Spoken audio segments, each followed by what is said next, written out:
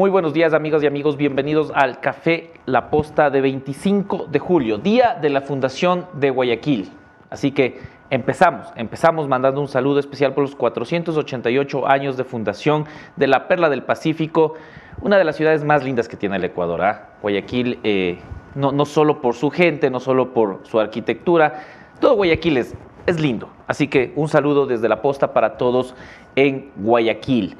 Luego del feriado que tuvieron, hoy Guayaquil también se reintegra ya a las actividades, revisando un poco los sucesos y evidentemente seguiremos centrados en dos situaciones que vienen arrastrándose desde el fin de semana. La una es evidentemente qué sucederá en Manta luego de Agustín INTRIAGO. Hoy tendremos al gobernador de la provincia de Manabí y a una de las concejales más cercanas a Agustín INTRIAGO.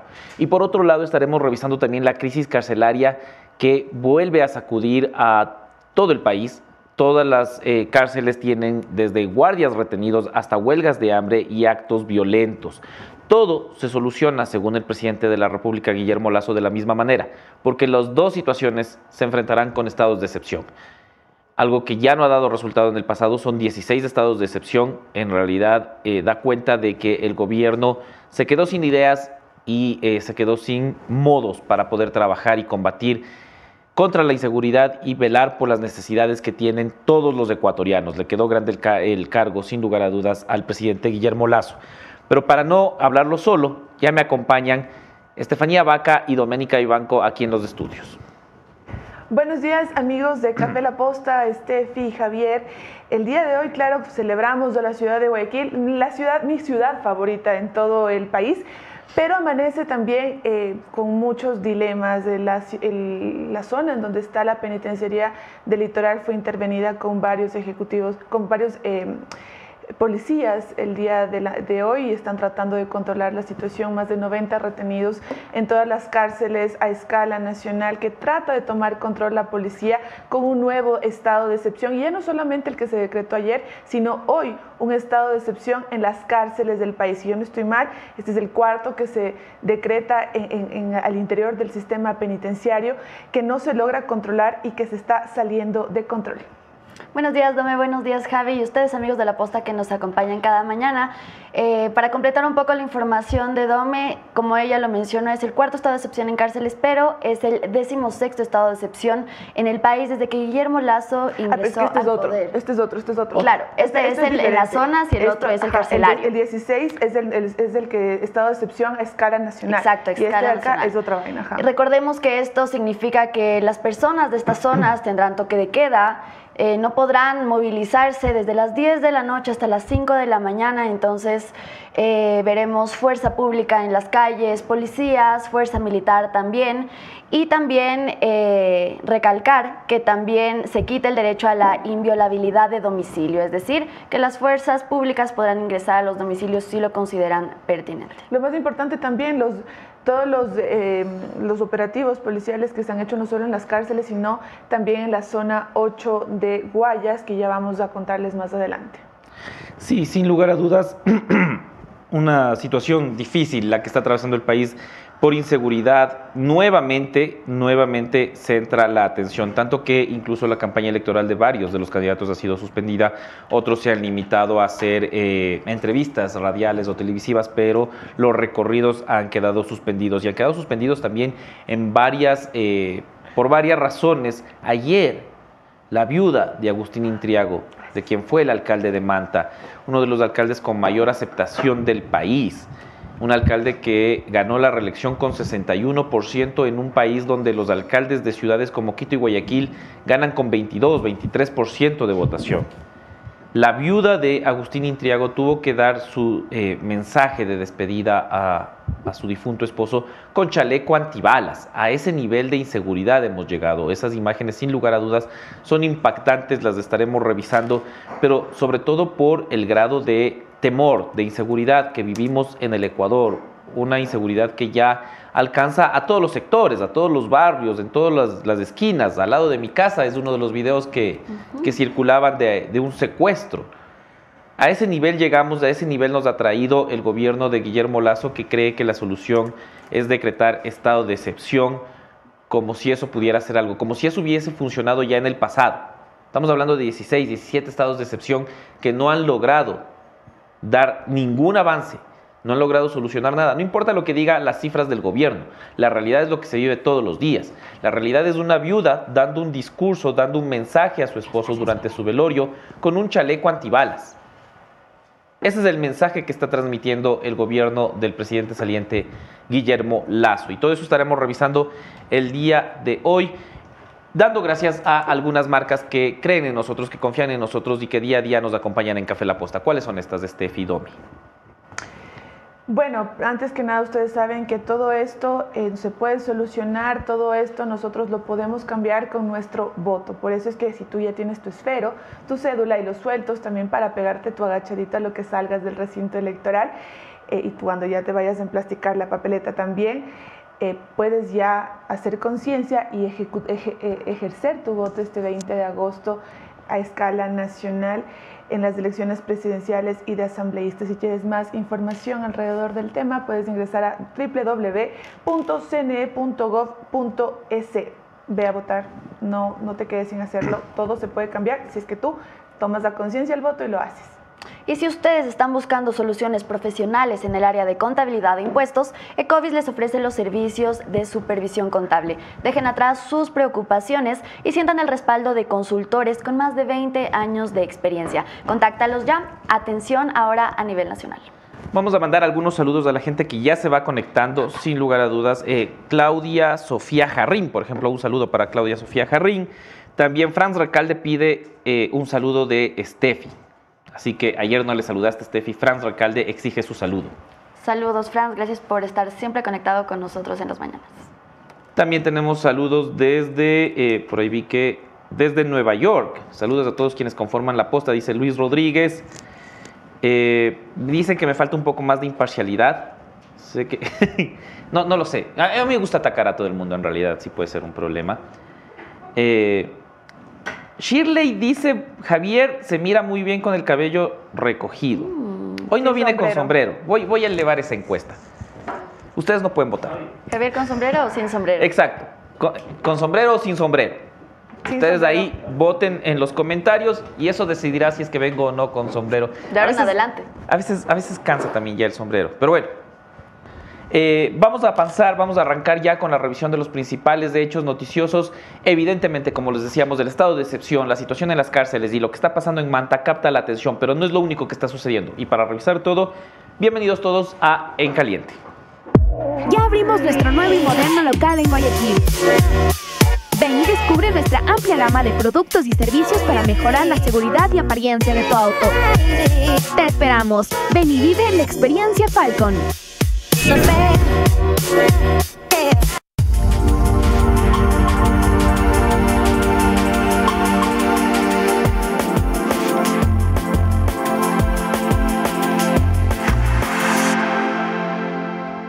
La votación está reñida, ¿eh? Que va ganando sin sombrero. Oye. Que yo no me sorprende.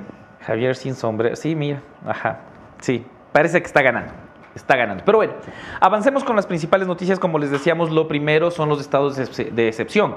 Uno declarado a escala nacional, como precisaron la Steffi Ladome, que incluye a Manabí, Los Ríos y el Cantón Durán en Guayas. En este estado de excepción inicia el toque de queda de 10 de la noche a las 5 de la mañana, durará 60 días. Este es el que se decretó ayer, el primer paso luego de la reunión del presidente en tema de seguridad. Además, hoy a las 10 de la mañana se reunirá otra vez el Comité de Seguridad y estará integrado también por alcaldes, prefectos y líderes de juntas parroquiales. ¿Qué es lo que pidieron los alcaldes de ayer? En este espacio recordemos que el presidente de la Asociación de Municipalidades del Ecuador decía que hasta ahora el presidente Guillermo Lasso nunca les había convocado para tratar temas de seguridad, lo que me parece impensable. ¿Cómo no buscas una solución conjunta con otras autoridades? El gobierno no puede resolver todo solo y ahora sí los convoca hoy a las 10 de la mañana.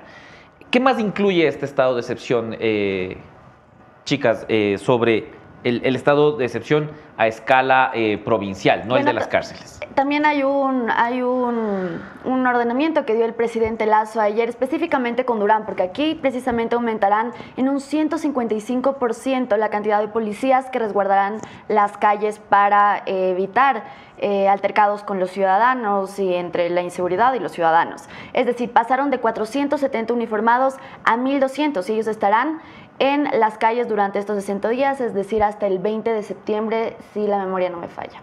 Aparte de tener en cuenta que solamente en el cantón Durán se registra el toque de queda. A ver, hablemos, yo quiero profundizar en algo. Hablemos de la utilidad del estado de excepción. Si bien es cierto, no es que sea muy útil implementarlo como las 15 veces anteriores, sin embargo, yo tengo que decir algo, Javier. ¿Cómo tú ejecutas un plan un contingente policial, operativos policiales en estos sectores sin tener un toque de queda para poder actuar? Y la única forma en la que puedes hacerlo es emitiendo un estado de excepción. Entonces, ahí viene una cierta utilidad por parte también de este decreto, a diferencia, bueno, de los anteriores, que si bien es cierto, se hacía lo mismo, pero los operativos policiales no se veían, no se notaban.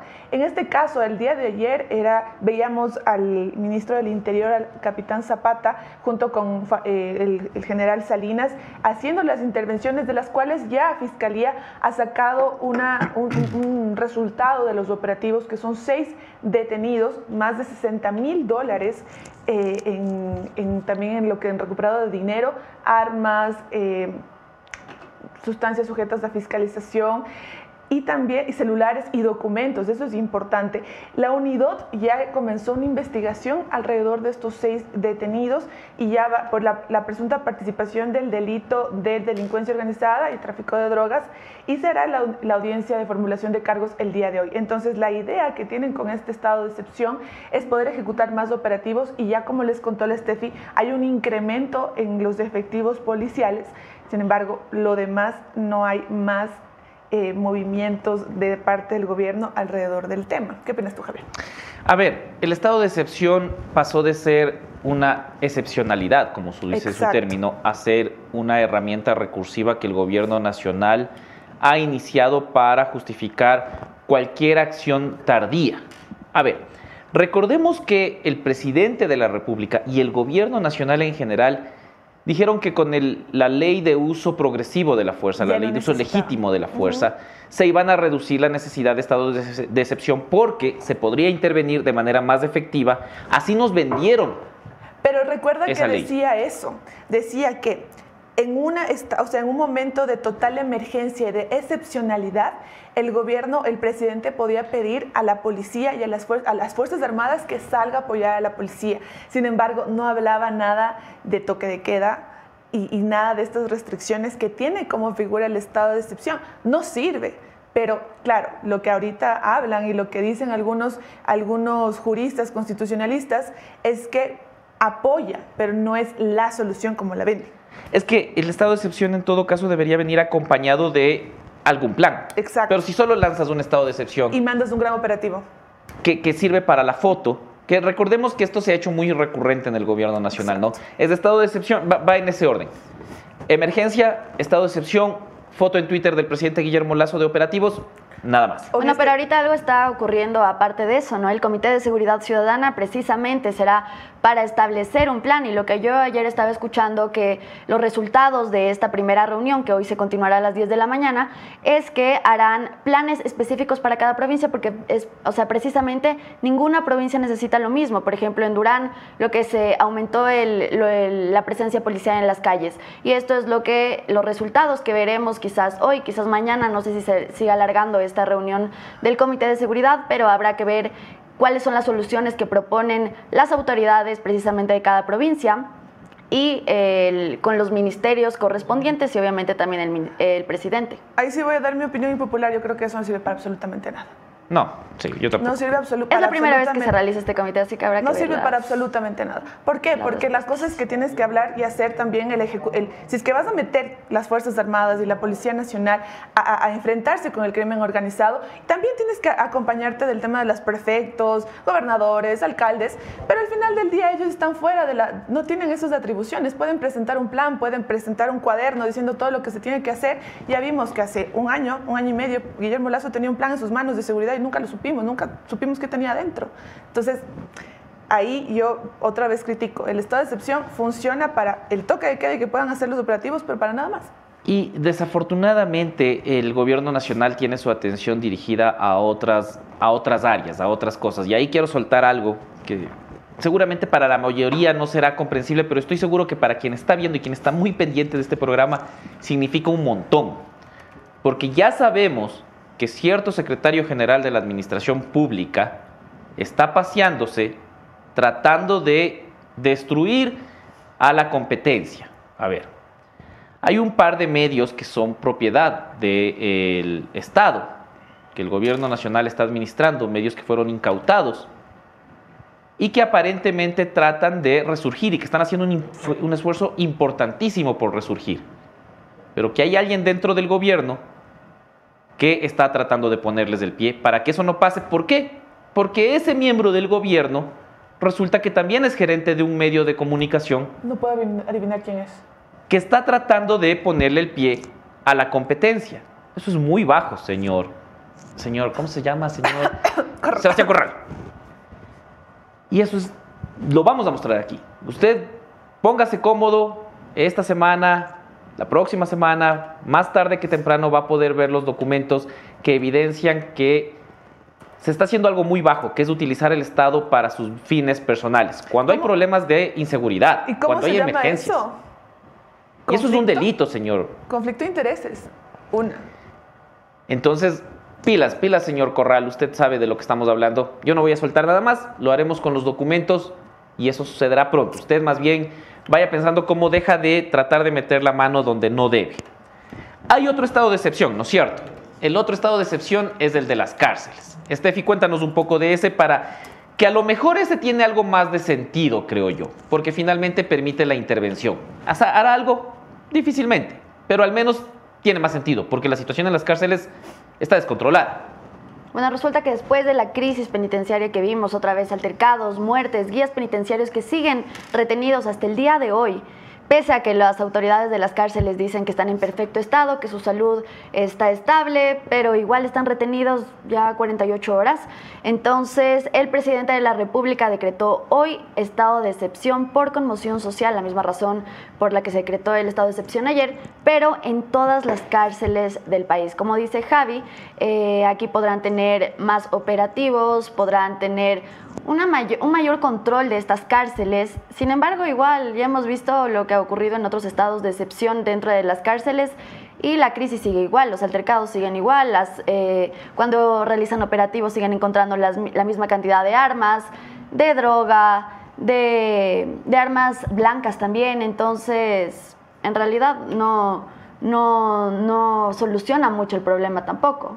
¿Y cuál es el número? Tú tenías un poco el número de personas que estaban retenidos. Sí, son casi 100, son 90 más o menos. 96. Aquí yo les doy, Cotopaxi están 25, Azuay 40, pero en realidad son ya 54. La cifra actualizada el día de ayer a las 12 eran 54.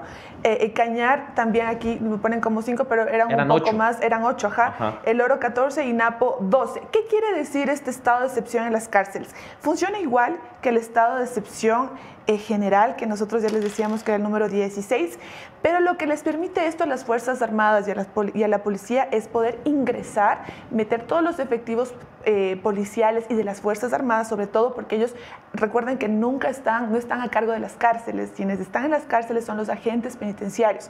En estados de excepción, las Fuerzas Armadas toman control de los centros penitenciarios, pueden hacer todas las requisas que quieran, también se suspende el derecho a la inviolabilidad de correspondencia, o sea, que pueden revisar absolutamente todo lo que les llegan y los presos no pueden reunirse, así como la libertad de reunión que acá afuera nosotros también nos imponen cuando tenemos el estado de excepción.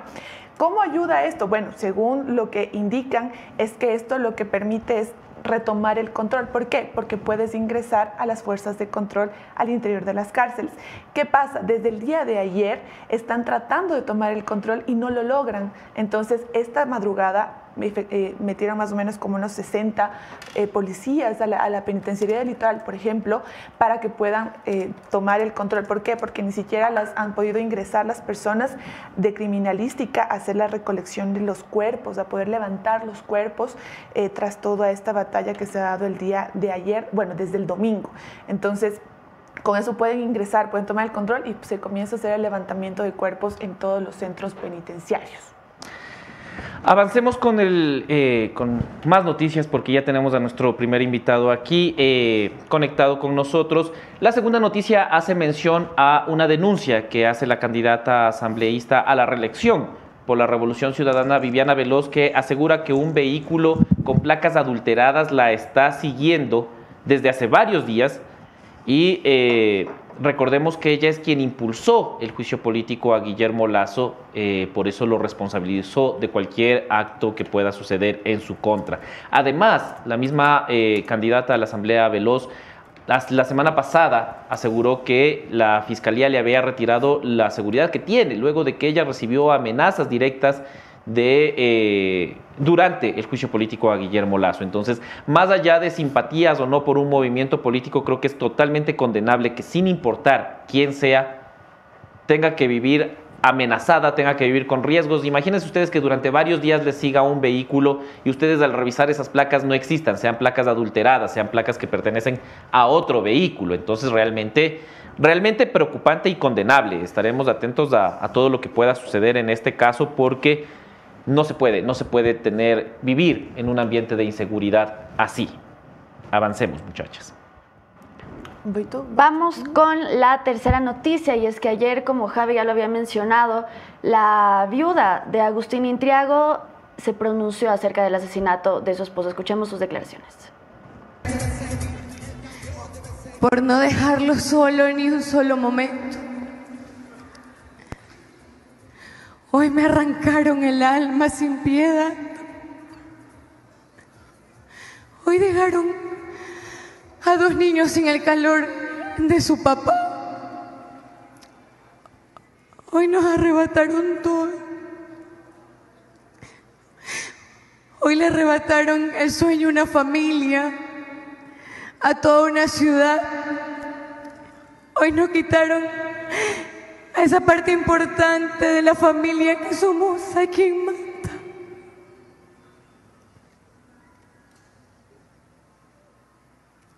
Pero verlos a cada uno de ustedes, sentir el calor de su pueblo, de su gente, le da refugio a mi corazón. Y es que el legado nació con él y se vuelve infinito con él.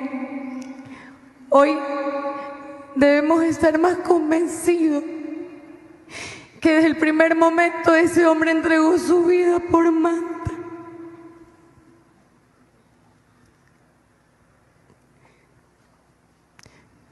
Que Dios perdone a los criminales, pero la justicia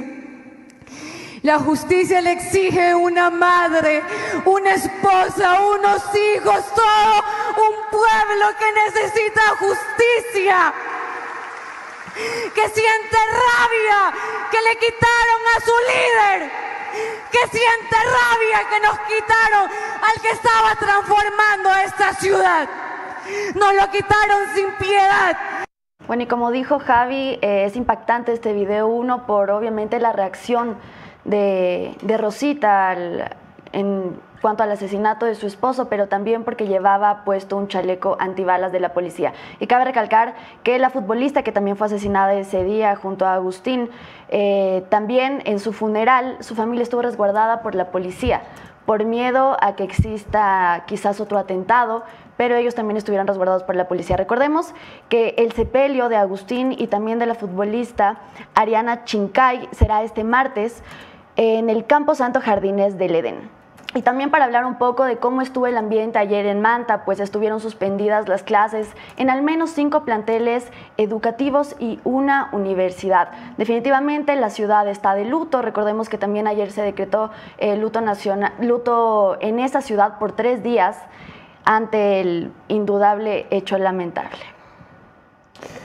Durísimas, ¿no? Durísimas las declaraciones de la viuda de Agustín INTRIAGO, una imagen dolorosísima. A mí me impactó muchísimo ver esto. Pues sigamos avanzando. Como les decía, en pocos minutos tenemos un problema ahí en la conexión, pero ya estará nuestro... El día de hoy solamente, Javi, decirles que hoy a las 11 de la mañana ya enterrarán al alcalde de Manta, Agustín INTRIAGO. La familia lo bailó por toda la noche ya en la intimidad y que hoy finalmente ya lo van a enterrar. Avancemos con otras noticias, otra información, porque sin lugar a dudas en el país siguen sucediendo cosas y una de esas es lo que está pasando en el Consejo de la Judicatura. Importante no descuidar eso porque ya comienza la elección de 7 nuevos jueces para la Corte Nacional de Justicia, ¿cierto, Estefi?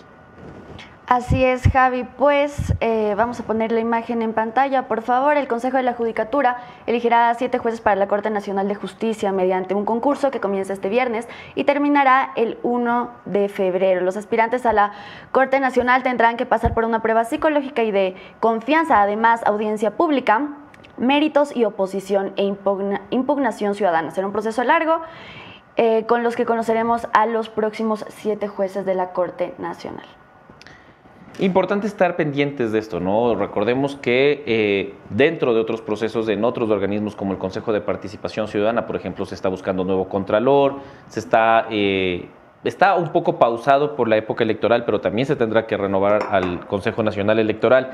Varias cosas sucediendo al mismo tiempo en cuanto a elección de autoridades, todo a puertas de que el 20 de agosto haya elecciones. Y finalmente la Fiscalía también, volviendo al tema INTRIAGO, daba una aclaración, ¿cierto, Domi? Sí, la Fiscalía, como pueden ver ustedes en este tuit que emitió el día de ayer, decía claramente que no existe ninguna denuncia presentada por Agustín INTRIAGO respecto a amenazas o intimidación en su contra.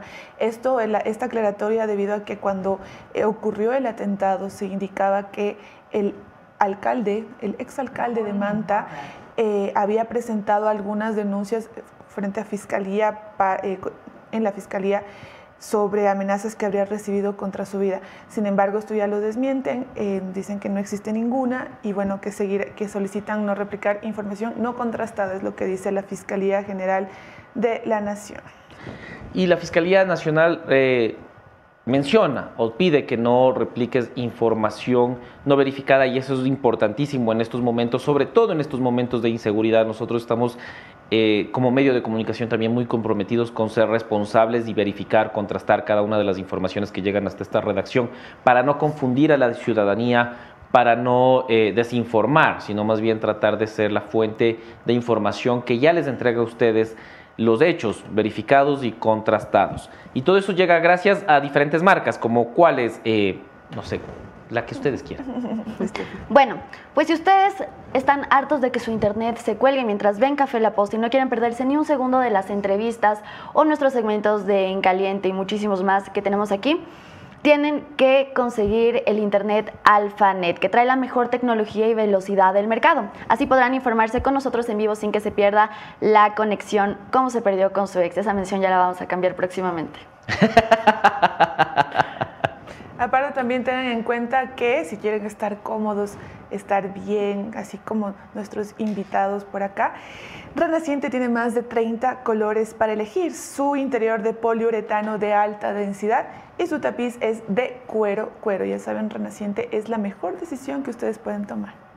Dichas estas dos menciones importantísimas y recordando que la redacción no logra superar todavía a su ex, vamos a pasar al siguiente segmento, que es el segmento de entrevistas en Café La Posta. Ya abrimos nuestro nuevo y moderno local en Guayaquil. Ven y descubre nuestra amplia gama de productos y servicios para mejorar la seguridad y apariencia de tu auto. Te esperamos. Ven y vive la experiencia Falcon.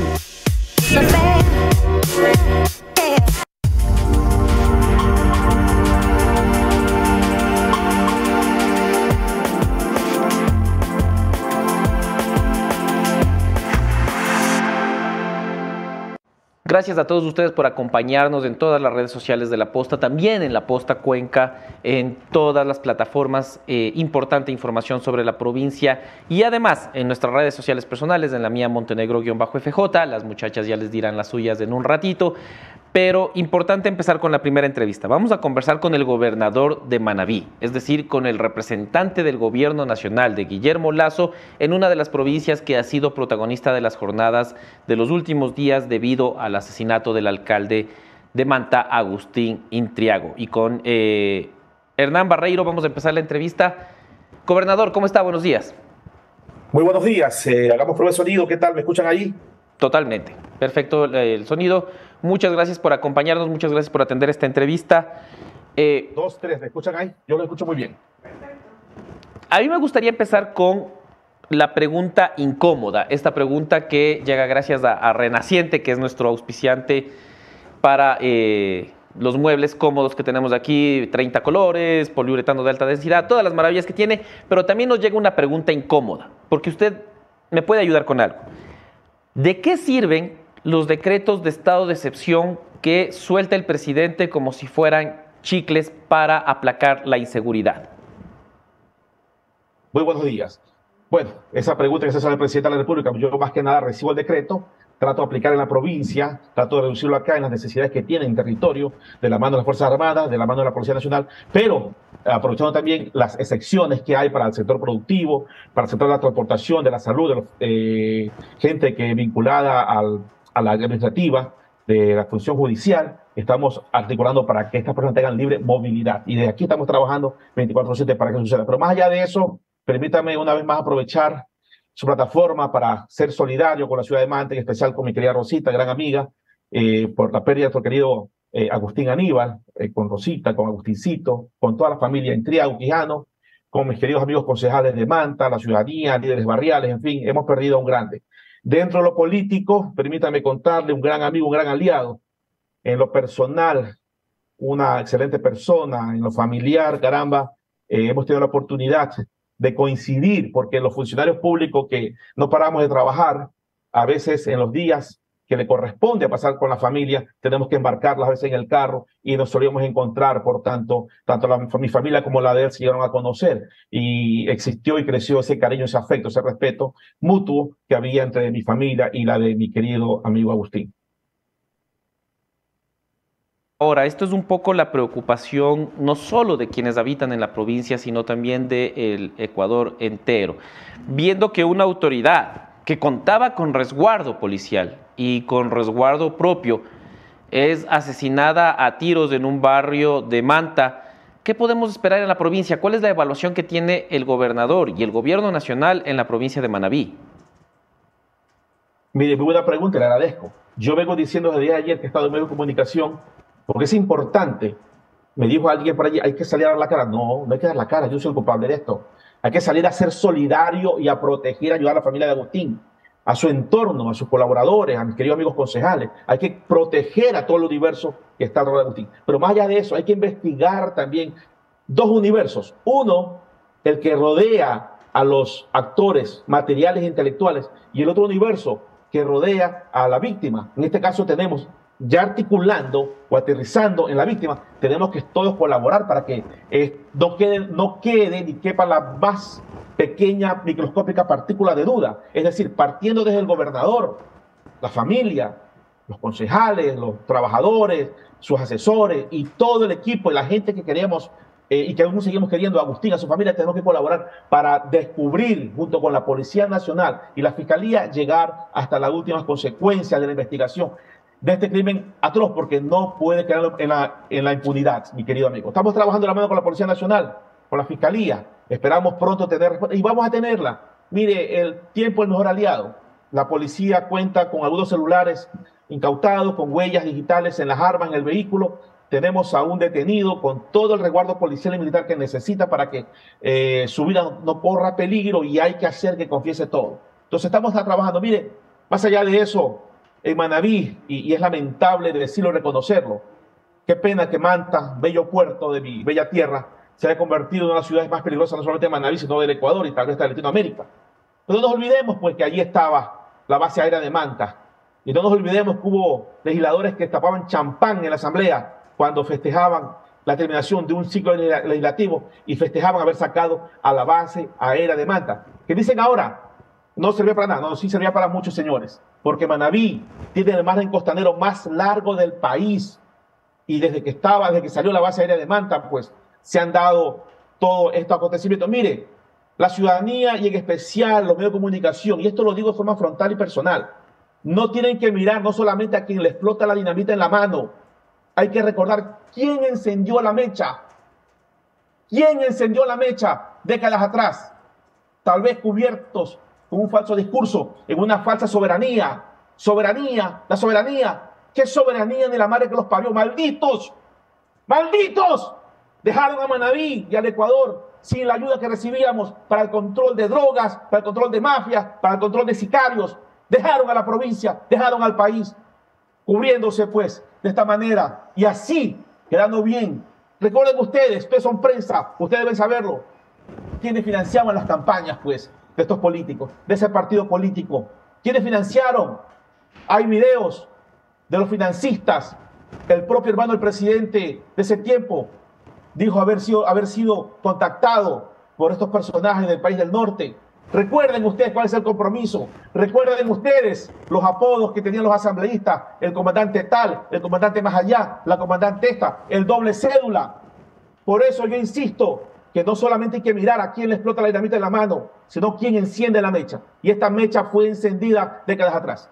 Gobernador, y esto a lo mejor es una pregunta incómoda no para usted, sino para quienes están siendo aludidos, digamos con nombres y apellidos. Usted está responsabilizando de la inseguridad de Manabí al gobierno de Rafael Correa por las medidas que tomó durante su época como presidente de la República. Una de ellas, por ejemplo, retirar la base de Manta. ¿Es responsabilidad de la base de Manta? ¿Es responsabilidad de Rafael Correa la inseguridad que ahora vive Manabí? Bueno, usted lo acaba de decir en mejor español. Yo creo que hubieron muchas omisiones. Hubo un discurso allí demasiado aferrado a una falsa soberanía. Era público su relación con grupos subversivos. Era conocimiento público, dicho no por mí, sino por el mono Jojoy y por otra gente. Recuerde, el entorno es claro. La ciudadanía tiene memoria, afortunadamente la tecnología, afortunadamente el YouTube y lo digital nos permite pues recordar qué pasó y en quién fueron entregadas pues ciertas administraciones de aquella época. Pero más allá de eso, mire mi querido amigo, más allá de eso y en base al peligro y al riesgo que en letras mayúsculas lo digo, demanda esto. Hemos trabajado en Manabí. Yo, antes de ser gobernador, el 3 de marzo de este año, fui por 21 meses, casi 22 meses, director zonal del Ministerio de Gobierno. Se preguntará usted por qué Manabí no entró en esta crisis carcelaria que agotaba o se daba en las provincias de Guayas, Santo Domingo, Azuay y Cotopaxi. Hicimos un trabajo articulado aquí con la policía, con la SNAI. Y luego, como gobernador, y vamos a repetir, con el riesgo en mayúscula que esto significa, hemos intervenido por las cárceles del Rodeo, de Puerto Viejo, de Caracas en el cantón Sucre, de Jipijapa en el cantón Jipijapa. Esto demanda riesgo. Esto demanda riesgo. Hay que tener cojones para hacerlo. Usted sabe que este cargo es pasajero. Usted sabe que este cargo se acaba mañana hasta que el presidente lo desee. Pero lo hemos hecho. Y más allá de eso, mi querido amigo, me preocupa algo. Porque yo conocía personalmente que mi querido amigo Agustín Aníbal estaba bien cuidado por su equipo de seguridad. Él tenía un gran equipo de seguridad y es por eso que yo insisto en la investigación de todo el universo que está detrás de este tema. Le cuento una infidencia.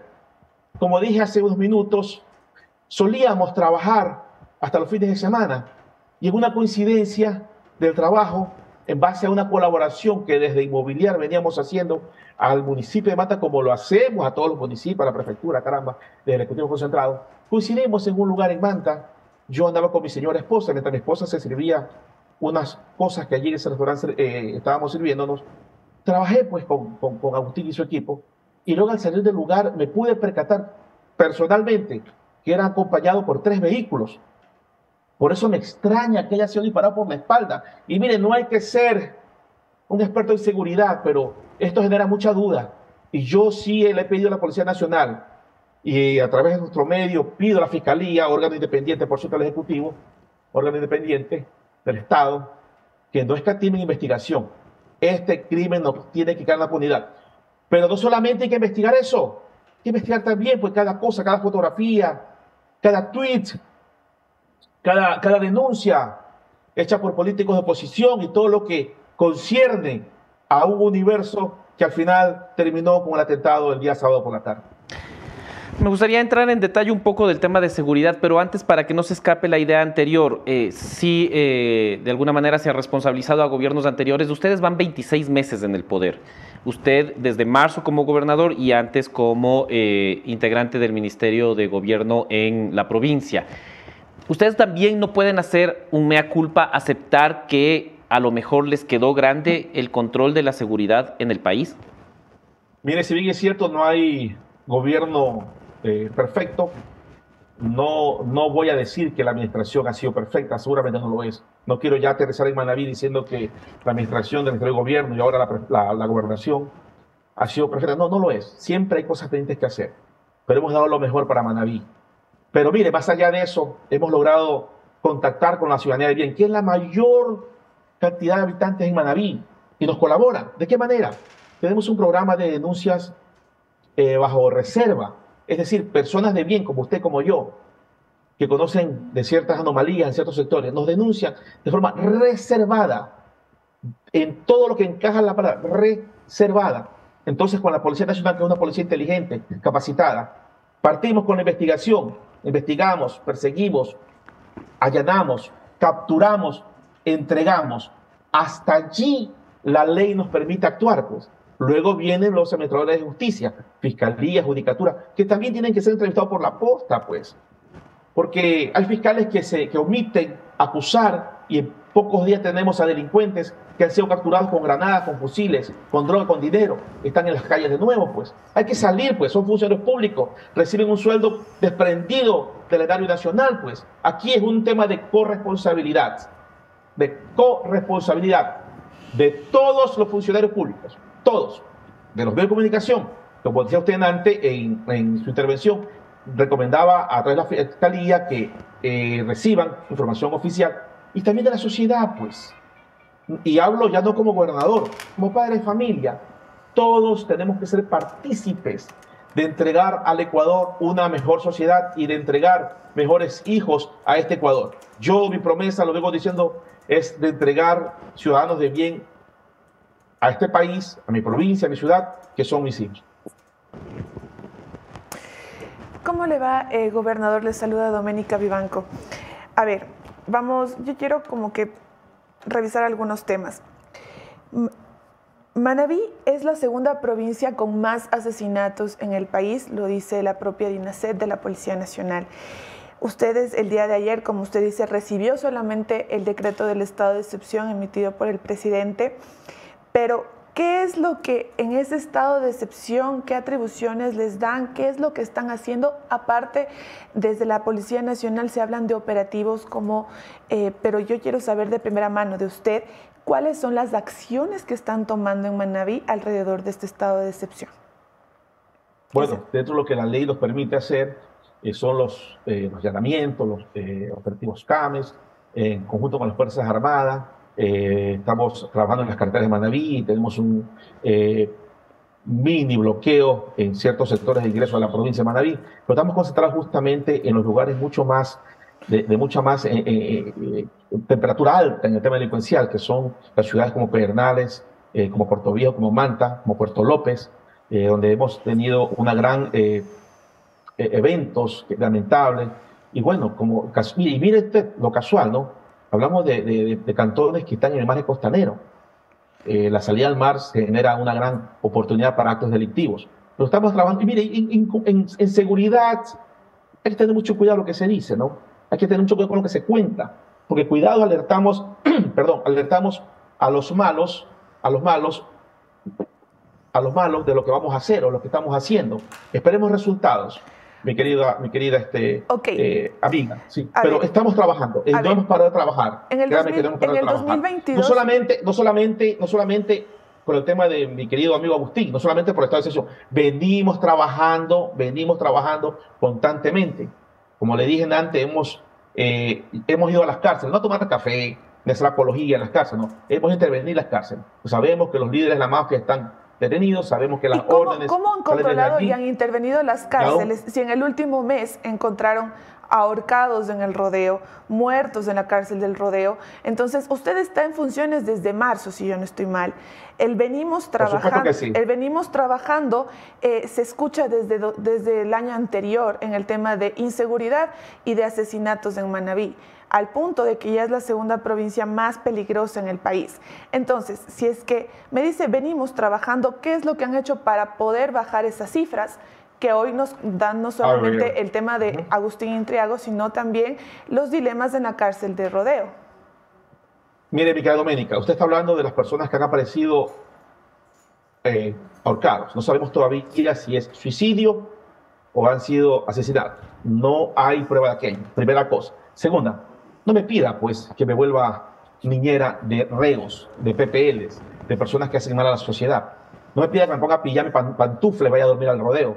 Ese es el precio que se paga seguramente por algún delito donde se va a parar. Mire, más bien yo utilizo lo que pasa en algunas cárceles del Ecuador y en el caso de Manabí, para tener la idea, para mostrarle a mis hijos y decirles, si no te conviertes en una persona de bien, allá vas a parar y allá vas a terminar. Así de fuerte soy yo con mis hijos, varones por cierto, o con mis sobrinos varones. Entonces, lo que se vive en el rodeo, yo creo que es el precio que se paga por delinquir en la sociedad. No el problema es que ya lo han dicho encontrados con gente que han matado a personas de bien, a emprendedores, a niños, a mujeres, que no tienen límite con los temas colaterales. El problema es que los dilemas en el rodeo son la respuesta a lo que están pasando en las calles. En la ciudad de Manta, Manabí es una de las provincias en donde más se ha instalado el crimen organizado. Bandas como los choneros y otras más, sobre todo los choneros que operan en ese lugar. Ahí yo también voy a otra cosa, y es que usted sí me dice que, bueno, no puede ser niñera de los presos de ahí. También el Estado está en responsabilidad, y usted como gobernador lo sabe, de poder controlar la situación ahí. Ahora, aparte del tema del rodeo en Manabí, tienen otro problema. Javier Pincay, él es alcalde de Portoviejo, también tiene resguardo policial, aparte de lo que tenía también Agustín INTRIAGO. Esto quiere decir que hay un problema ahí que ustedes no logran identificar. Mire, y que no dan solución. ¿Qué están esperando? Que también el señor Pincay Mire, yo creo que hay un problema. Yo creo que hay un problema que tal vez las víctimas no han salido a denunciar. Usted acaba de decir antes que la fiscalía manifiesta que no hay una denuncia puesta por el señor INTRIAGO. Tengo entendido que tampoco no hay una denuncia puesta por el señor Pincay, a quien estimo mucho, por cierto, y a quien estamos desde el Ejecutivo dando todo el resguardo posible, ¿sí? No se supone que con INTRIAGO era lo mismo. A ellos. Y además de eso, en la actualidad, desde la Gobernación y la Policía Nacional, estamos dando el resguardo y el apoyo, el cuidado a todos los candidatos que están participando para las próximas elecciones del 2023, del 20 de agosto. Así que estamos trabajando en eso, mi querida amiga. Mire, lo de rodeo es un tema aislado. Puede ser suicidio, puede ser depresión, puede ser homicidio, no lo sabemos. Pero no se compara a lo que pasa en otras provincias, en otros centros carcelarios. Pero como yo decía antes, tenemos un margen costanero grande y estamos intentando combatir aquel mal comienzo, mala génesis de delictividad que nos dejaron gobiernos anteriores, y todo por una falsa soberanía. No me puede decir que lo del rodeo es aislado, porque básicamente ahí es uno de los puntos carcelarios, según la misma información de la policía, en donde operan los choneros y en donde también se emiten muchas de las cosas que salen a las calles y que pasa el tema de inseguridad. Entonces no es que, bueno, ahí pasa tal cosa, no importa. Pero aparte, y esto como gobernador yo creo que usted lo tiene claro, usted sabe lo que hay que hacer en materia de seguridad en la provincia. Y en Manta, por ejemplo, hay 140 muertes violentas en este 2023. ¿Cuáles han sido las acciones? Porque están haciendo todo reactivo. Pasa una cosa, emiten el estado de excepción o hay operativos. Pero esto ha estado pasando desde que entró Guillermo Lasso a la presidencia en 2021. No nos pueden decir a estas alturas de la vida que están trabajando todavía en lo que van a hacer para solucionarlo. Mire, no estoy hablando en tiempo futuro, le cuento. Estoy hablando en tiempo presente. Estoy hablando en tiempo pasado y presente. Lo que venimos haciendo, lo que estamos haciendo. Más allá del evento del día sábado, venimos trabajando con la Policía Nacional, con las Fuerzas Armadas. Y como le digo, nuestra misión dentro del marco de la ley llega hasta entregar pues a los capturados a los administradores de justicia. Yo espero ver mañana, pues, una entrevista de la posta a los señores fiscales, a los señores jueces, y investigación, que yo sé que ustedes son buenos para eso, por eso tienen muchos seguidores, yo soy uno de ellos, para ver cuántos casos de personas que han sido detenidas, infragantis, con todos los artículos ilegales que antes acabo de nombrar, al poco tiempo salen en libertad. Mire, es un tema de corresponsabilidad, que lastimosamente se ha convertido en un tema generacional, sí es cierto, pero como yo decía antes, no solamente hay que mirar a quién le estalla la dinamita, hay que ver quién encendió la mecha. ¿Y quién encendió la mecha? Usted lo dijo antes. Pero no puede solamente responsabilizarle a él si ha pasado ya tanto tiempo. La base de Manta ya se fue hace mucho tiempo. Mire, este es un tema de responsabilidad también legislativa. Una legislatura que se dedicó a, más que a legislar, a dejar no gobernar. Tenemos un código penal que más garantía le da al que comete infracciones, que comete delitos, que al propio ciudadano. Así que, por favor, yo creo que es necesario, y afortunadamente, también lo dicen ustedes, tengo la oportunidad de ir el 20 de agosto a nuevas elecciones. Ojalá Ecuador y Manabí en especial sepan escoger a verdaderos patriotas que vayan, caramba, con el jean en las botas puestas en beneficio y legislen en beneficio de la ciudadanía de bien, de los padres de familia, las madres de familia, de los niños y las niñas, de nuestros ancianos, caramba, que cada día todos este conjunto de personas nombradas son atentadas por la delincuencia. Gobernador Barreiro, le saluda Estefanía Vaca. Usted, como la autoridad de una de las provincias más violentas del país y que actualmente cuenta con un estado de excepción, ¿cree que en realidad esta medida cambiará en algo? Porque recordemos que el último estado de excepción para esta provincia fue el 29 de abril y el gobierno, la gobernación en general y el ejecutivo resaltaban las grandes cifras, porque claro, después de los estados de excepción siempre dicen, hicimos 50.000 operativos, más de 1.000 detenidos. ¿Usted vio un cambio en estos 3 meses? Porque no han pasado ni 3 meses y ya vamos con otro estado de excepción. Y más que nada, ¿cree que este nuevo estado de excepción en realidad cambiará la situación tan triste de esta provincia? Bueno, no me pida que sea divino, pero estamos dando lo mejor de nosotros para así hacerlo. Y no se hace falta que hayan emitido un estado de excepción. Hemos venido trabajando y hablo en tiempo pasado y presente. Miren, se me escapaba un tema importante. ¿Recuerdan ustedes como periodistas cuando el doctor Francisco Huerta Montalvo decía que Ecuador está encaminándose a una narco-república? ¿Recuerdan ustedes cuando el coronel Mario Pazmiño así lo manifestaba? Pues yo creo que el tiempo le ha dado la razón, ¿cierto? Y este es un tema generacional que nos va a costar mucho a nosotros, al próximo gobierno, a quien le deseamos los mejores éxitos, a la próxima asamblea, a quien también le deseamos los mejores éxitos, y ojalá Manabí, el Ecuador, elija a verdaderos patriotas que sepan luchar por los derechos de la ciudadanía. Pero más allá de eso, estamos trabajando. Más allá de eso, con el riesgo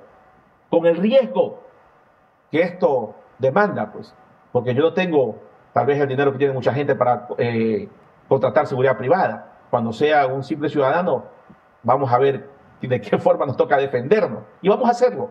Por eso asumimos este reto, este desafío. Por eso aún nos encontramos aquí, más allá de los riesgos que esto demanda, pero estamos trabajando. Y hay algún evento aislado, sí es cierto. En alguna cárcel de la provincia, sí es cierto. Pero comparado a lo que pasa en otras provincias, pues Manabí se ha mantenido firme con un trabajo articulado entre SNAI, policía y Fuerzas Armadas. Gobernador, usted ayer mantuvo una reunión con el presidente de la República, Guillermo Lasso, el ministro del Interior, también el ministro de Defensa, para establecer, en base a lo ocurrido con el alcalde Agustín INTRIAGO, medidas para dar protección a los políticos y también por posibles temas colaterales. Pero hoy se retomará esta reunión. ¿A qué se quiere llegar? O más que nada, ya sabemos que los políticos necesitan resguardo policial, ya nos quedó clarísimo en este fin de semana, pero ¿qué pasará con la ciudadanía? Porque también vemos tiroteos cada mes en Manta, ciudadanos, las muertes violentas aumentan como la espuma. ¿Qué soluciones le darán a la ciudadanía después de esta reunión del Consejo? Bueno, yo estuve conectado vía Zoom, porque yo me mantengo en la ciudad de Puerto Viejo. Y no necesitamos esta reunión para haberle dado seguridad a la familia y al entorno de Agustín. Esto lo hicimos desde el día domingo por la tarde, cuando yo conocí este atentado. He estado trabajando desde el 9/11 en la ciudad de Puerto Viejo. para monitorear todo lo que aconteció en la ciudad de Manta, pero a partir de ese momento se activaron todos los códigos que demandan pues, las emergencias, y además de eso armamos un cordón de seguridad con grupos de élite de la Policía Nacional y Fuerzas Armadas para proteger no solamente a la familia del abogado Intriago, sino también a todo su entorno, a los señores concejales, de quienes guardo un gran aprecio, a sus colaboradores más cercanos, porque mire, yo desde mi despacho lo que tengo es una laptop donde les miro a ustedes, no tengo una bola de cristal para saber quién ha recibido amenazas. Si no me las hacen llegar, no conozco, pero hemos tratado de que el tema sea plural para que todo su entorno sea protegido. Bueno, yo estaré conectado a la reunión que tiene el señor presidente de la República con los señores ministros desde acá de la provincia de Manabí, y vamos a ir articulando. Este tema no termina aquí. Este tema no termina aquí, tenemos que seguir trabajando, pero también necesitamos la colaboración. Y yo decía antes, tenemos que todos colaborar. Alguna pista tenemos que saber uno de nosotros. Algo no nos dimos cuenta en un momento y ahora sacamos cuenta, el por qué tal cosa, el por qué lo de acá, el por qué lo de allá. Mire, lo que abunda no estorba. Toda información que ayude a dar con los motivos, con los actores materiales, intelectuales y la motivación, sea cual sea, que fue la causa del atentado de Agustín, pues tenemos que ponerla en la mesa de la Fiscalía y la Policía Nacional para dar con los paraderos de los autores intelectuales de todo. Gobernador, muchísimas gracias por esta entrevista. Sin lugar a dudas seguiremos conversando sobre el tema. Nos ha dejado algunas inquietudes, algunas frases memorables y algunas otros temas con los que seguiremos conversando. Muchísimas gracias por atender esta entrevista. Agradezco mucho a ustedes, mis queridos amigos de la posta, y no decaigan. Ustedes son la voz de los que no tienen voz. Y yo vengo diciendo que los medios de comunicación son la mejor herramienta y el mejor aliado que tiene un buen funcionario. Muchísimas gracias. Que Dios les bendiga. Fueron las declaraciones de Hernán Barreiro, gobernador de Manabí, es decir, el representante del gobierno nacional en la provincia, hablando un poco de todo, ¿no? Habló de que quienes retiraron la base de Manta, es decir, el gobierno de Rafael Correa, es responsable de lo que está sucediendo en la inseguridad de la provincia, evadiendo un poco la responsabilidad del gobierno nacional y diciendo incluso que algunos de los fallecidos en las cárceles del país pueden ser por motivos de depresión que decidieron suicidarse. Hay algunas frases que se deberán destacar de ahí. Nosotros les advertíamos hace pocos minutos cómo es el orden, ¿no? El gobierno detecta una emergencia, declara estado de excepción y hace fotos al respecto. Se han cumplido ya los 3 pasos, ¿cierto, Dome, Estefi? Claro que sí, porque ahorita ustedes ya van a ver el balance que emite el capitán Zapata con las fotos que van a ver a continuación desde la penitenciaría del Litoral, pero antes que nada yo les quiero comentar también que una de las cifras que ha podido actualizar la Policía Nacional y tanto también el SNAI es que habría más fallecidos del interior de la cárcel y que hay varios cuerpos en descomposición. Ustedes pueden ver ahí lo que publicó el ministro del Interior, Juan Zapata, la respectiva foto a lo Bukele style. Y etiquetando a medios de comunicación, ¿no? O sea, claro. No quiero decirles que miren mis resultados, pero miren mis resultados. Y con todo, esta es una foto también que, si mal no recuerdo, hace un año nosotros tuvimos en el mismo sitio que lo publicó Guillermo Lazo, ¿recuerdas? Y después cuando también teníamos estos videos desde la cárcel más segura de este maravilloso país, de donde la gente también se mete bala, como pudimos ver hace algunos meses, La Roca. Claro, recordarás que ahí incluso salía Cáceres en la foto. Claro, y que había la incertidumbre de si le había pasado algo o no a uno de los presos más importantes también de este país. Vamos a hacer un par de menciones para ya pasar a la siguiente entrevista. La concejal de Manta también es importante conversar con ella. Hay menciones, ¿cierto? Claro que sí, porque si ustedes son algunos de los ecuatorianos que hicieron caso a este señor de YouTube que dice que pueden migrar legalmente a Ecuador y ya están, migrar al exterior y están empadronados, migrar al Ecuador y están empadronados, les contamos que pueden inscribirse para votar por su candidato favorito al www.voto-telemático.cne.gov.es. Y si lograron escribir bien todo esto que está aquí en su pantalla, podrán seguir el resto de los pasos para poder ejercer su derecho al voto. Y además, si los políticos ya están cansados por la campaña, ya no jalan con sus recorridos pidiendo un voto, pueden activar su plus con Inmovid Plus Q10. Pueden parar en cualquier farmacia y aumentar su resistencia física. Además, estimula su sistema inmune, combate el agotamiento y aumenta la energía. Ya saben, si quieren energía, tomen Inmovid Plus Q10. Después de estas recomendaciones vamos a pasar ya con la entrevista a Lady García, concejal. La hacemos luego, ya, se nos va la concejal y es importante poder conversar con ella. Se trata de Lady García, concejal de Manta, una de las personas también cercanas a Agustín INTRIAGO. Primero empezar esta entrevista expresándole toda nuestra solidaridad de parte personal y de parte de todos quienes hacemos la posta ante los terribles sucesos del domingo. Buenos días, Lady, ¿cómo estás? Hola, muchísimas gracias por esta apertura y gracias también por la solidaridad. Nuestro alcalde eterno pues siempre tenía también esa predisposición y ustedes en algún momento su medio de comunicación le hicieron algunas entrevistas para sí, claro, Manabí, para la provincia y para el mundo. ¿Cómo seguir adelante más allá del momento durísimo a nivel personal? El momento difícil como familiares, como amigos, ustedes como miembros incluso de la lista 107. ¿Cómo avanzar, cómo caminar ahora cuando uno de los líderes más importantes que tenía no solo la ciudad de Manta, sino el país, fue asesinado en un barrio mientras hacía un recorrido? ¿Qué sigue en Manta después de eso? Efectivamente, para la ciudadanía mantense no asimilamos aún, a pesar de que hoy a las 11 de la mañana se le dará la cristiana sepultura, y nos cuesta muchísimo tener que aceptar esta pérdida que afecta a Manta, a la provincia y al Ecuador entero, porque sabemos que hemos perdido un gran líder, un líder que era del pueblo, que estaba con su gente, para todas y todos, y tener que avanzar sin él va a ser una ardua tarea, porque la ciudadanía lo va a tener siempre presente en su corazón y nosotros como su equipo de concejales también, pero conocemos que y sabemos y sentimos que él nos va a dar también esa fuerza para seguir adelante y continuar con ese legado, con ese plan de Manta Infinita, con el que él se esforzó muchísimo, trabajando 24/7.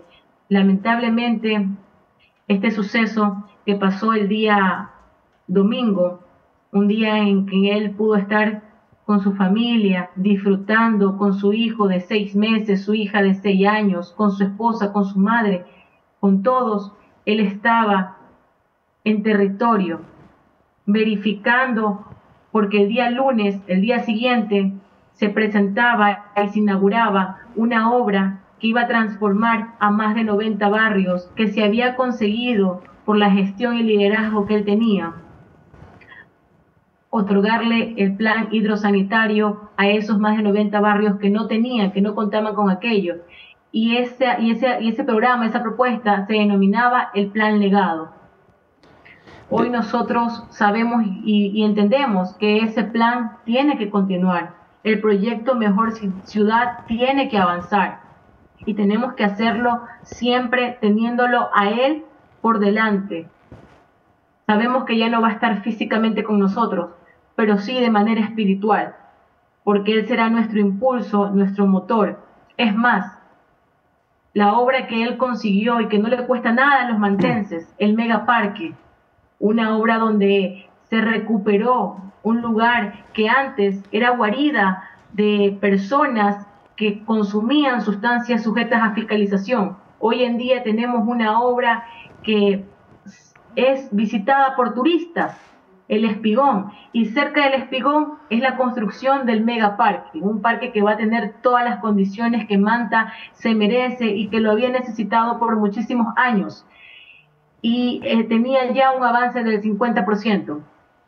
Ayer la compañera vicealcaldesa manifestó, y que hoy en día pues será la alcaldesa, manifestó que esa obra, ese megaparque, tendrá de nombre Agustín Aníbal Intriago Quijano, como honor a su trayectoria, a su esfuerzo, a su sacrificio, y es nuestro deber seguir con este legado, nuestro deber alzar la voz de protesta y también solicitar a las autoridades pertinentes que se haga justicia. nosotros no nos sentimos tranquilas ni tranquilos de saber que esto ha pasado en Manta y que no es el único caso a nivel del país.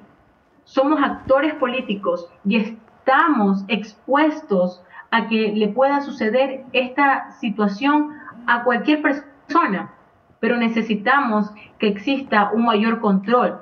Y también conocemos que la competencia no la tienen los gobiernos autónomos descentralizados, la competencia la tiene exclusivamente la Policía Nacional.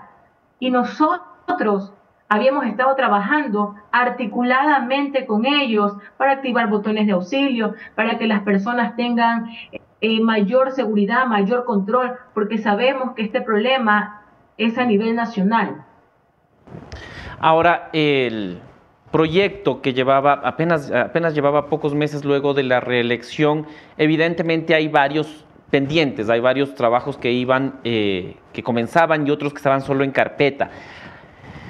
Pero a mí me gustaría profundizar un poco en el tema de la inseguridad que viven las autoridades. Ayer teníamos aquí al presidente de la Asociación de Municipalidades Ecuatorianas que hablaba precisamente de esto, de que hay 13 alcaldes que han dicho, que han expresado su preocupación por amenazas recibidas. Ustedes, además del terrible suceso de este fin de semana, ustedes como concejales, la nueva alcaldesa, ¿han tenido amenazas? ¿Saben de algo? Porque ya comenzar a trabajar luego de que el alcalde fue asesinado se convierte en una misión de alto riesgo. ¿Ustedes han tenido alguna amenaza? Y por otro lado, ¿han tenido alguna expresión de apoyo, seguridad adicional por parte del gobierno ecuatoriano? Bueno, de mencionarles que el abogado Agustín INTRIAGO, dentro de toda su gestión, pudo realizar en la refinería que todos y todas conocemos, que se puedan capacitar a más de, y formar a más de 600 nuevos policías para que ayuden a la comunidad. Manta fue la sede. En ese sentido, pues nosotros conociendo de que nuestro alcalde, el mejor alcalde que ha tenido el Ecuador, teníamos esa seguridad para él específicamente, porque sabíamos que él era un hombre de territorio, que siempre estaba muy expuesto a estas circunstancias, y en ese sentido hoy nos deja a nosotros también esa preocupación, porque nosotros sabemos de que Manta es la ciudad de que todas y todos quieren venir a disfrutar por su gastronomía, por su turismo, por las diferentes obras que hoy en día son patrimonio, son parte del turismo de Manta y del Ecuador. Y saber que hoy en día está pasando esta situación sí nos afecta. Nosotros no tenemos un resguardo policial como tal. No hemos recibido amenazas y esperamos no recibirlas porque tenemos ese apoyo del pueblo mantense. No, todas y todos tenemos familias. No quisiéramos estar en esa situación. Es más, queremos seguir trabajando de manera articulada con la policía, pero que estén más de cerca con nosotros para que se pueda evitar cualquier tipo de estos sucesos, porque, como le mencionaba, el tema de la inseguridad es a nivel nacional. No, Estefi. ¿Cómo le va, concejala? Yo quisiera hacerle unas preguntas acerca de, bueno, usted acompañaba usualmente a Agustín INTRIAGO. De hecho, este fin de semana fue quien estuvo recorriendo junto a él varias obras y estuvieron juntos el día sábado. Yo quisiera saber si él alguna vez le expresó algún temor, si por un posible atentado contra su vida, si alguna vez, estando usted con él incluso, pudo haber presenciado algún tipo de amenaza que llegó al celular o quizás de forma física a la alcaldía de Manta. Bueno, efectivamente nosotros estábamos mucho en territorio y le acompañábamos en su agenda. El día sábado hicimos una brigada médica en un sector denominado Santa Fe. Hubo una afluencia de personas de más de 300 ciudadanas y ciudadanas que se acercaron a saludarlo, a obtener ese servicio de salud gratuita que lo ha venido desarrollando él para que la ciudadanía mantense también mejore sus condiciones de vida referente a la salud.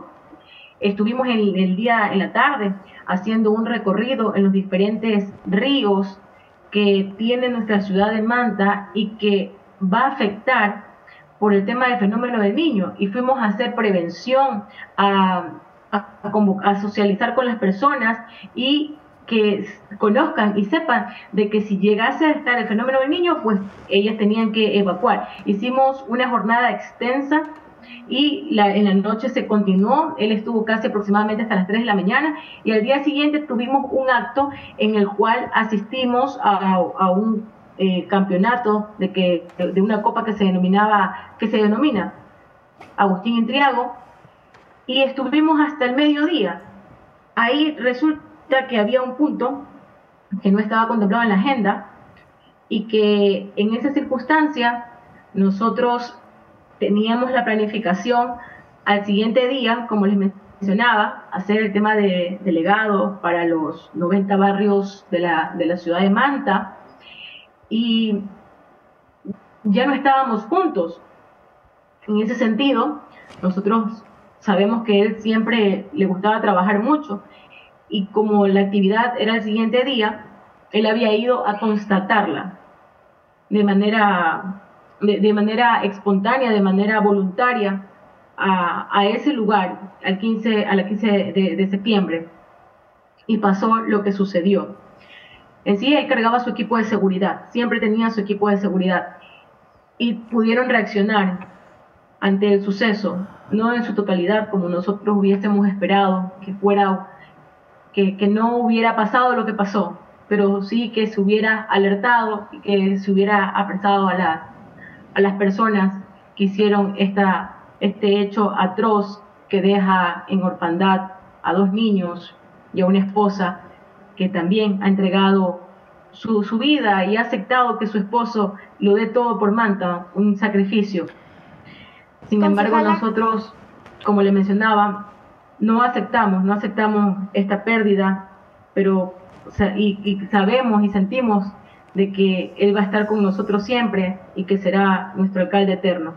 Concejala, como ya lo mencionábamos antes en el programa, Manta ahorita está como en pausa, incluso las clases se han suspendido en 5 planteles educativos, una universidad, la ciudad está de luto definitivamente, pero hay mucho trabajo por hacer, sobre todo en temas de seguridad.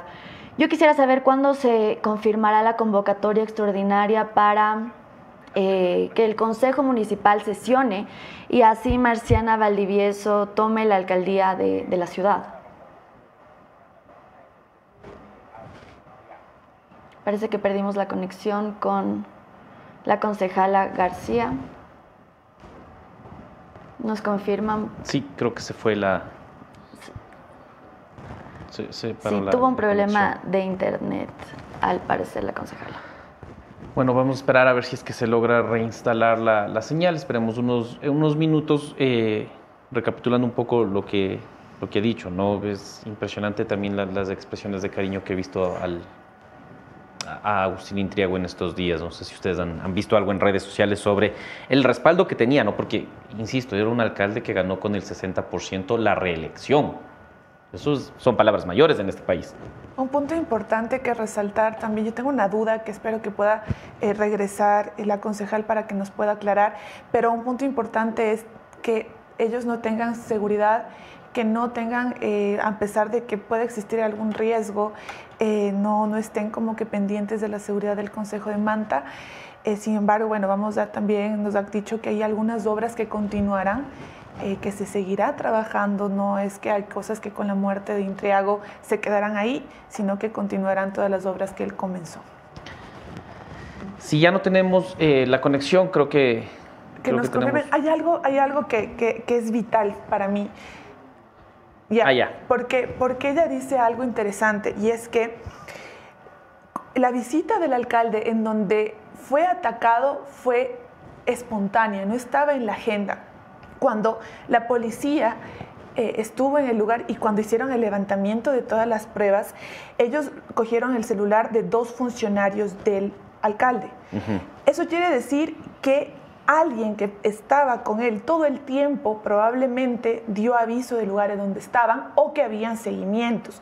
Y mi duda netamente es si es que ellos tienen constancia o tienen algún indicio de que obviamente una ciudad tan complicada donde reina el crimen organizado esté enquistado dentro del municipio de Manta. Y algo similar insinuó el gobernador, ¿no? El gobernador de Manabí. Exacto. También insinuó algo así. Creo que ya volvió la conexión, podemos terminar ya la entrevista cortita. Todavía no. Todavía no. Porque eso es importantísimo.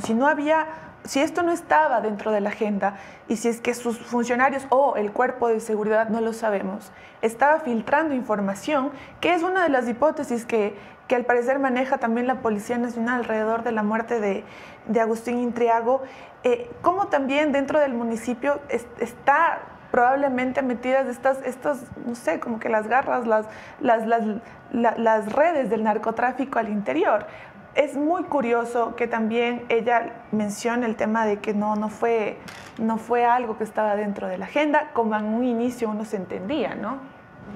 Efectivamente, sin lugar a dudas las investigaciones serán importantes. Como decía la Dome, se encontraron 2 teléfonos de parte del equipo del alcalde. También se encontró un teléfono en la camioneta que había sido reportada como robada el 14 de julio en Guayaquil. Ese sería el móvil, y también otro teléfono más junto al fusil que habría sido usado. Es decir, 4 teléfonos celulares que seguramente tendrán información importante para recabar el caso. Y es curioso porque estos 2 que te digo no lo encontraron, sino que se los quitaron a los funcionarios.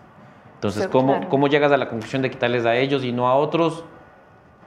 Creo que podemos hasta avanzar. Tenemos menciones también importantes, recomendaciones para todos quienes nos siguen, nos acompañan mientras se restablece la conexión con la concejal de Manta.